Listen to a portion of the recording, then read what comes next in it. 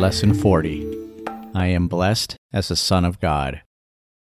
One of the interesting aspects of this brief lesson is how often we are reminded to practice the lesson. You are urged to attempt this every 10-minute schedule. Adhere to it whenever possible. Do not miss a practice period simply because you aren't in a position to close your eyes. In fact, there's more in this lesson about remembering to practice it than there is about the lesson itself, which is really the point about Lesson 40, to honestly acknowledge when we don't remember to do the lessons.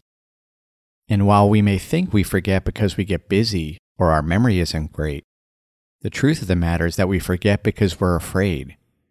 The ego will do anything and everything to keep us from looking within. The ego unconsciously tells us that looking within is dangerous. Within spells the end. And to a certain extent that's true. Looking within would mean the end of the ego. And that's why the ego is so vigilant for keeping us mindless.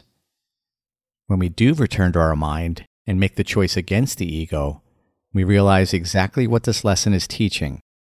We are blessed as a son of God. And in this state, we do indeed feel happy, peaceful, loving, and contented.